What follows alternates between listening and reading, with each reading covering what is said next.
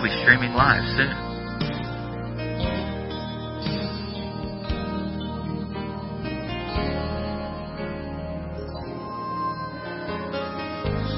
Please stand by.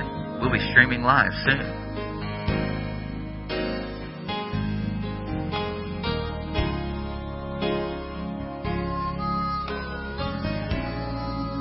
Please stand by. We'll be streaming live soon.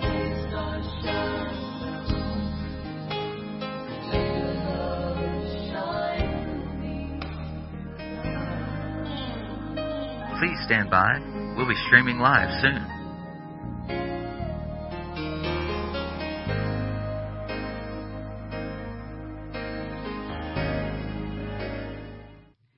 Good morning. I'm Betty McKinney with Rick Bonfim Ministries, and haven't been here for a while because I've been in Brazil. Good to be back, and we wish Kathy Fallon a happy birthday today. Kathy's in Brazil planting a bunch of beautiful flowers at the mission. She sent me a whole bunch of pictures of flowers she's going to plant there to beautify the place. So happy birthday, Kathy. We've been in the book of John. It seems like we've been here a while, but actually we've just begun John's Gospel. And gosh, I have so much I want to share. I'd like to sort of set the stage really for this book because it's so unique out of all the Gospels. So I've got my handy dandy little book that I love so much, my mom's Haley's Bible handbook that she studied a lot, and it just has so many fascinating things to say about this Gospel of John, so I'm going to be sharing here and there as we go. It says the author, John, does not identify himself till he comes to the end of the book in chapter 21, where he states that he is the disciple whom Jesus loved. That's John 13 and John 22. That is John the Apostle, most intimate earthly friend of Jesus. But beyond that, here's something that I didn't know. I don't know, maybe you guys did, but John's father's name was Zebedee. That's found in Matthew 4:21. His mother seems to have been Salome. That's found in Matthew 27. Who, by comparing John 19:25, seems to have been a sister of Mary, the mother of Jesus. If so, John is a cousin of Jesus. Did you know that? I did not know that. And being about the same age, must have known him from childhood. So that kind of explains the intimacy, the closeness, as opposed to the other disciples that Jesus had. He was a businessman of some means. He was one of 5 partners in a fishing business that employed hired servants, Mark 1:16 through 20. Besides his fishing business in Capernaum, he had a house in Jerusalem, John 19:27, and was a personal acquaintance of the high priest. All of this was new stuff to me for the Apostle John. He was a disciple of John the Baptist, John 1:35 and verse 40. If he was a cousin of Jesus, as seems implied in the passages above, then he was also related to John the Baptist and must have known of the angelic announcements about John and Jesus. So when John the Baptist appeared crying that the kingdom of heaven was at hand, John, the son of Zebedee, was ready to take his stand with him. On the Baptist testimony, John, our John here, became an immediate disciple of Jesus, John 1:35, one of the first 5 disciples, and returned with Jesus to Galilee. Jesus nicknamed him the Son of Thunder. That's Mark 3:17. Recall that? Which seems to imply that he had a vehement, violent temper, but this he brought under control. Praise God. He was one of the 3 inner circle disciples and was recognized as the one closest to Jesus. 5 times he is spoken of as the disciple whom Jesus loved. He and Peter became the recognized leaders of the 12, and though utterly different in disposition, they were generally together. John 20, Acts 3:1, and many others. So, anyway, that was fascinating information to me about John.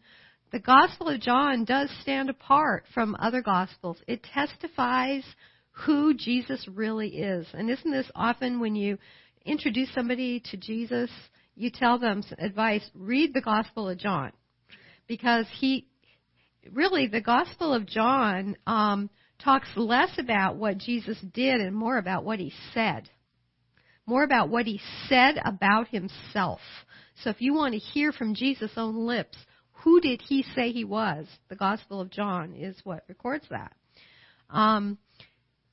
So we have talked about the account of Jesus' baptism by John the Baptist, which is one of the only events that's recorded in all four Gospels.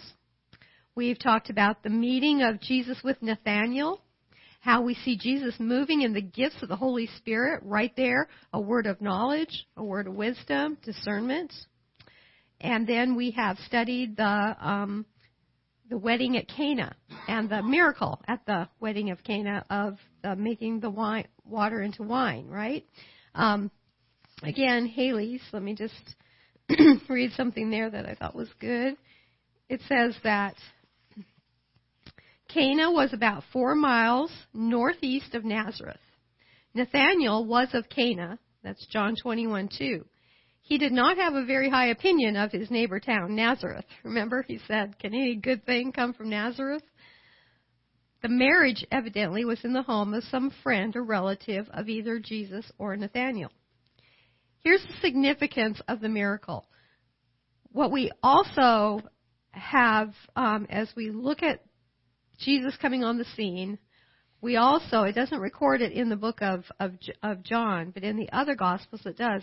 He has just spent 40 days in the desert being subjected to everything, every suggestion Satan was capable of offering as to how he should use his miraculous powers. Satan constantly tempting him. If you're the Son of God, why don't you do this? Why don't you do that? How he should use his miraculous powers. And Jesus had steadfastly refused to use them for his own personal need. Then from the wilderness, he goes almost directly to the wedding. The baptism, the wilderness, then the next time we see Jesus, he's at this wedding. And though his subsequent miracles were wrought largely to relieve suffering, this first miracle was done at a wedding feast on a festive occasion, ministering to human joy, making people happy, as if Jesus wanted to announce right at the start that what he was now introducing into the world was no religion of asceticism, but a religion of natural joy. And it was also Jesus' blessing on marriage. So those are just some thoughts that I thought were worth sharing. So we're in John chapter 2, and we've had the miracle. And so then we read in verse 11, John chapter 2, verse 11. This beginning of his signs, okay, I have to start this over again. This beginning of his signs Jesus did in Cana of Galilee and manifested his glory, and his disciples believed in him. Immediately that jumped at me. His disciples believed in him. They did. They saw this miracle, and they believed in him. But we're going to see that 3 times in the passage we're going to study today, it's going to talk about people believing in Jesus. And I was just thinking of what a progressive term that is, you know? Because, yes, they believed in him, but as we see through their actions in the Gospels, not 100%. Would you agree? So, you know, it isn't like one day you meet Jesus and you just flip a switch and your belief is perfect. Your belief is completely mature. You hear what I'm saying? So it says, and they believed in him, like, done. But that's not necessarily true. It is progressive. It isn't like one day you meet Jesus and you have perfect faith. It has a beginning, but that faith, that believing in Jesus is imperfect. And that's normal. And I want to encourage you with that. That wherever you are, whether you have just now met our Lord and Savior and you're just starting to get to know Him, or whether you've been walking with Him for a long time, this is something that grows and matures and something that God deals with us all of our lives. So when I saw that they believed in Him, I thought, yeah, they did, but they had a long way to go, just like we do. And that's okay. Let me ask you, Matthew, John, Cindy, anybody who wants to, is your believing in Jesus different today than it was 5 years ago or 10 years ago? Anybody want to speak to that at all? Besides yes? Everybody said yes. The nature of the Holy Spirit is to teach. Mm-hmm. And so the more taught we are throughout the years, we develop. Right. And someone that does not receive the proper teaching, they actually become dwarfed. Meaning there are areas in their lives that never change. Yeah. They're the same. Yeah. And it's a wonderful thing to see somebody who has had the opportunity of receiving discipleship, Right. change. And that's what Brazil does, because it propulses people to move from where they are to where they need to be. Right. Yeah, and I just love that about RBM is we're not, everybody's a work in progress, but if somebody's moving forward, then we're happy. Yeah. Because nobody's got perfect faith, Right. so to speak, as you're saying. Yeah. But if we're moving forward, if we're growing, then we're winning. Yeah. Amen. Heidi, please. That's I great. believe your faith can mature even more when you see His work. Mm-hmm. And Yeah. so seeing His work helps as well. Right. So this was the first public work they saw, and it says they believed in Him. But it's just the beginning. They are going to see Him, and their faith will grow. So all good points. That's great. So after this miracle at Cana, then, we have a brief sojourn in Capernaum. And good old Haley here says, this was sort of a family visit, including his mother and brothers, probably to the home of John or Peter to lay plans for his future work. About a year later, Capernaum became his main residence. He did no more miracles in Galilee until after his return from the Judean ministry. Because if we look carefully at John now, from John 13 until John 4:3, Jesus goes to Judea for a period of time. This is told only in John's Gospel. It lasted 8 months, beginning at Passover, because it's going to say right here in verse 13, and the Passover of the Jews was at hand, and Jesus went up to Jerusalem. So he has the miracle in Cana. He goes to Capernaum. That's in verse 12. And then in verse 13 begins an 8-month period in Judea.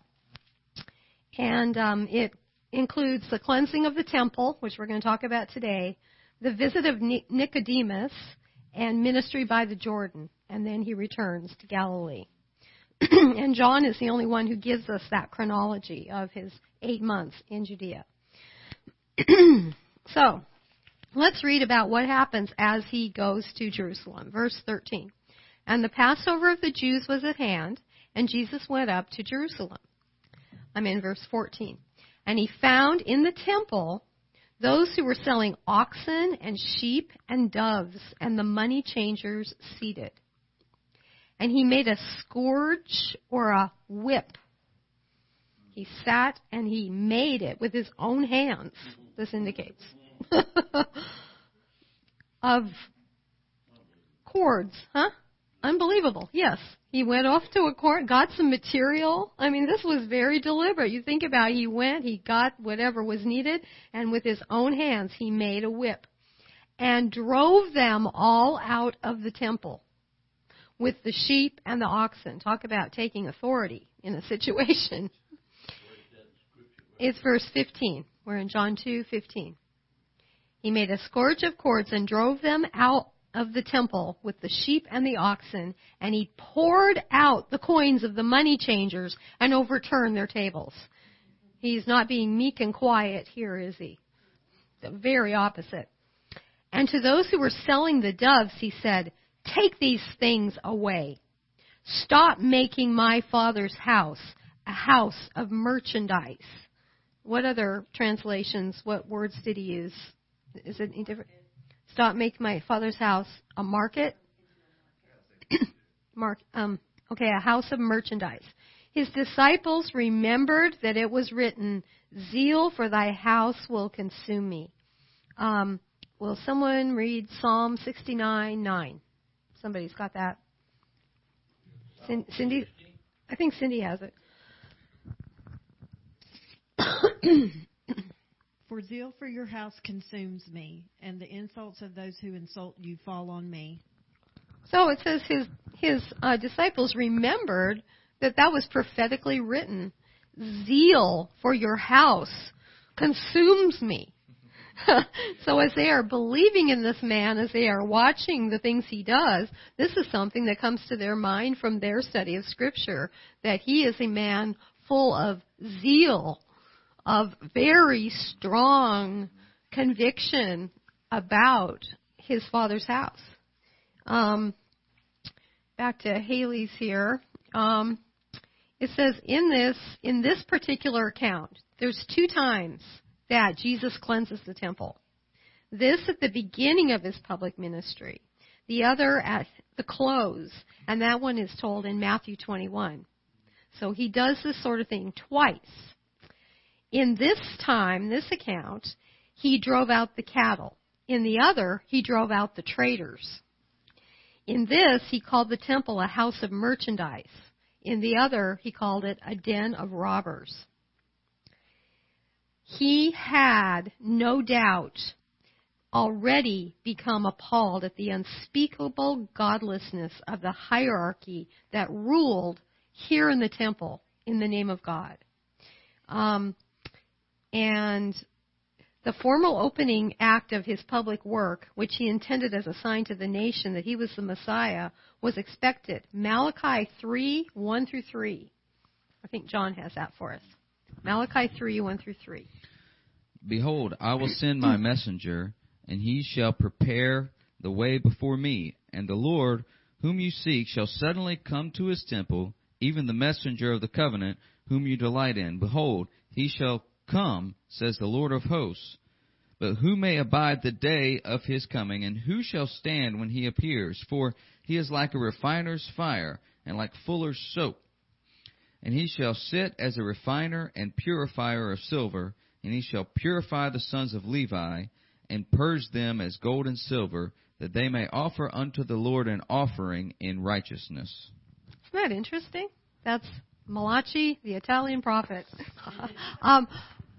I always think of this in terms of his second coming, in terms of the refinement and washing like fuller's soap. But it is very clearly stated here in Malachi that he is going to come and he's going to do a cleansing. So this is just part of what the disciples are getting to understand who their Lord really is.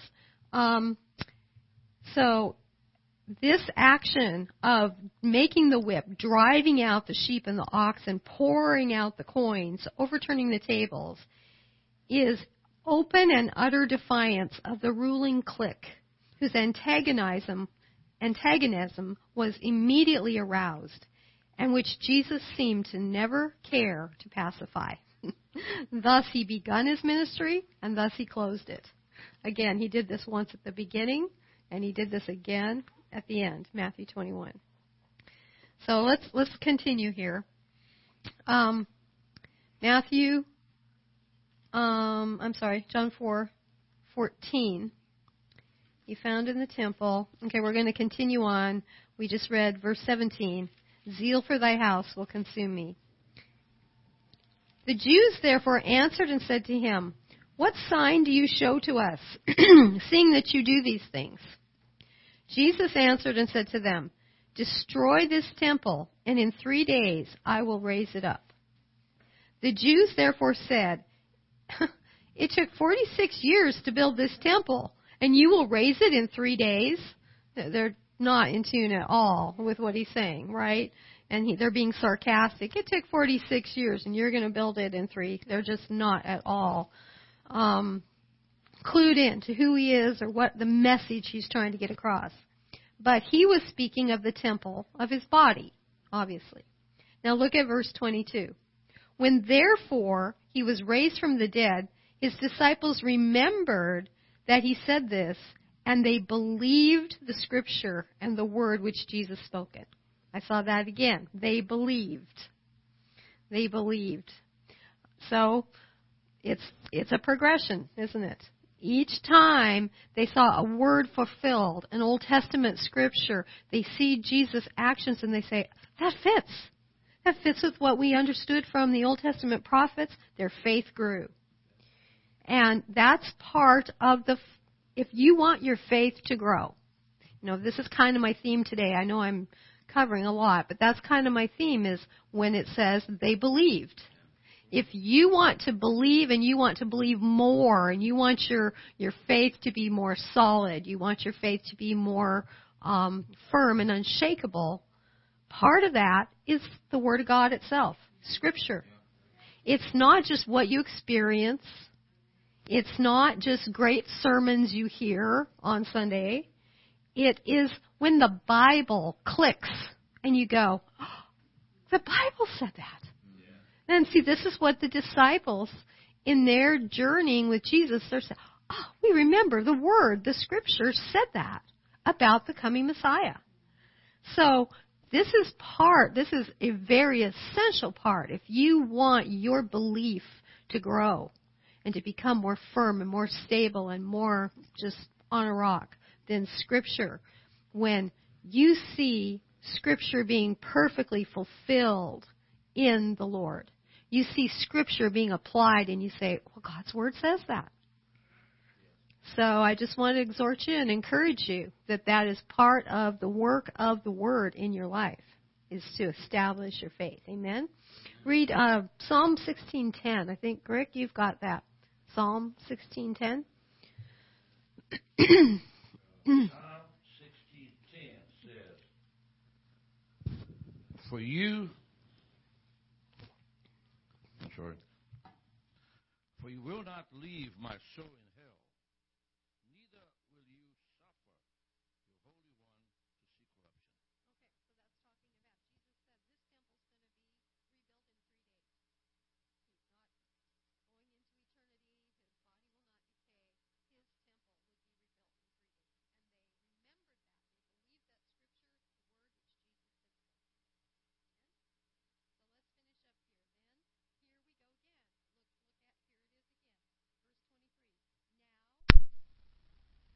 Passover, during the feast, many believed in his name, beholding his signs which he was doing. Just as Heidi just said, as they watched him doing things, people began to believe. So we have not only a beginning of believing for the disciples, but a beginning of believing for many others, which, by the way, many will fall away. Some of these will be ones who cry, crucify him one day. But it is the beginning here of a body that extends, a body of Christ is what I'm talking about. This is what Heidi said. Yes. That what he did went along with what he believed. So the miracles, when they saw, they began to believe. Yeah. And so what we have here, when it says, many believed in his name, we have the beginning, even before Pentecost, of a body of Christ that goes beyond the 12 that hung out with him all the time. So, this is happening. This began happening here, and it's happening around the world. People are beginning at one point in their life to believe in Jesus. You know where that's happening more than any other nation on earth? Some people know because I've been talking about it. Iran. The church is growing faster in Iran than any other country. People are coming to believe in Jesus. Isn't that awesome? Yes. But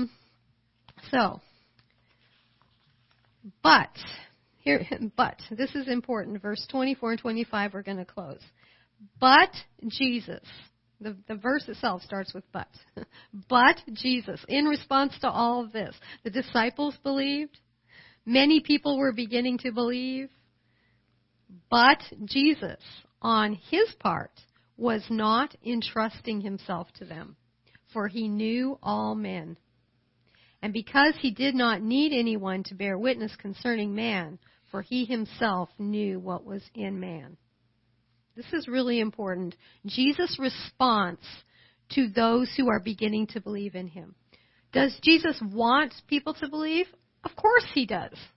Right here in John, the Gospel of John, chapter 1, verse 12, it says, as many as received him, to them he gave the right to become children of God, even to those who believe in his name. He wants us to be brought back into the family, to be adopted back into the family that was lost through sin. He wants us to become children of God. This is his desire. But here's the important part. He's done this amazing thing that caught everybody's attention, making a whip, driving out cattle, throwing out coins, turning over tables. And then as he continues to do signs and do works, as Heidi said, people begin to believe in him. But that didn't have the effect on Jesus it might have on other leaders. It says, but Jesus on his part did not entrust himself to them. What does that mean? It means that Jesus looked to no man to get the validation, the affirmation, the love that the human soul craves. He looked to no man to say, oh, I guess I have a ministry. Yeah, people are believing in me. They like me. I've been saying to you that when you have respect of persons, the prophetic dies. You always say that. I'm not a popsicle for you to lick. I'm not running for Congress. This is things Rick always says. Jesus was not running for Congress. Is he glad that people believe? Of course. But he did not entrust his identity, his act, anything based upon what people thought of him. Entrust means to put confidence or to build on as a foundation. His identity, his sense of being loved, his sense of worth, affirmation, validation, his mission, his ministry came only from his Father.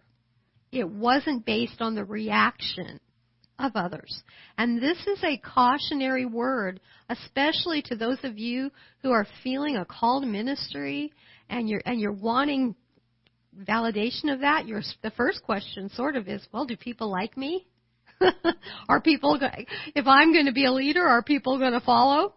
Are they going to like me enough to follow? Because we want people. Of course we want people to believe, just like Jesus. We want people to believe, don't we? That's why we do what we do.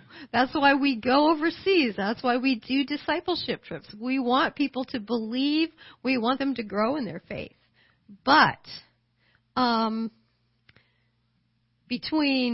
all the way from the changing of water to wine, clear to a ministry of whip and destruction of evil in the temple, whatever it is God has called us to do, whatever stage we're at, our call, our ministry, the decisions we make in ministry, our sense of identity cannot be based upon the reactions or even the seeming belief of man. That can be very fickle because, like I said, belief has a start, but some of these people fell away. Belief has a start. Jesus is the author and perfecter of our faith. Just look to him. Don't look to how others are reacting to you, and you'll be safe. And you'll be like Jesus, because that's what it said he did. He did not need anyone to bear witness concerning him. He knew what was in man. Amen. Hope you got something out of this today. I know I did. It taught me a bunch of stuff I didn't really see before. So I feel very blessed to have been able to teach on this section today, and we'll see you tomorrow. Happy birthday, Kathy, and happy 10 years with RBM, John Dunn. Woo-hoo.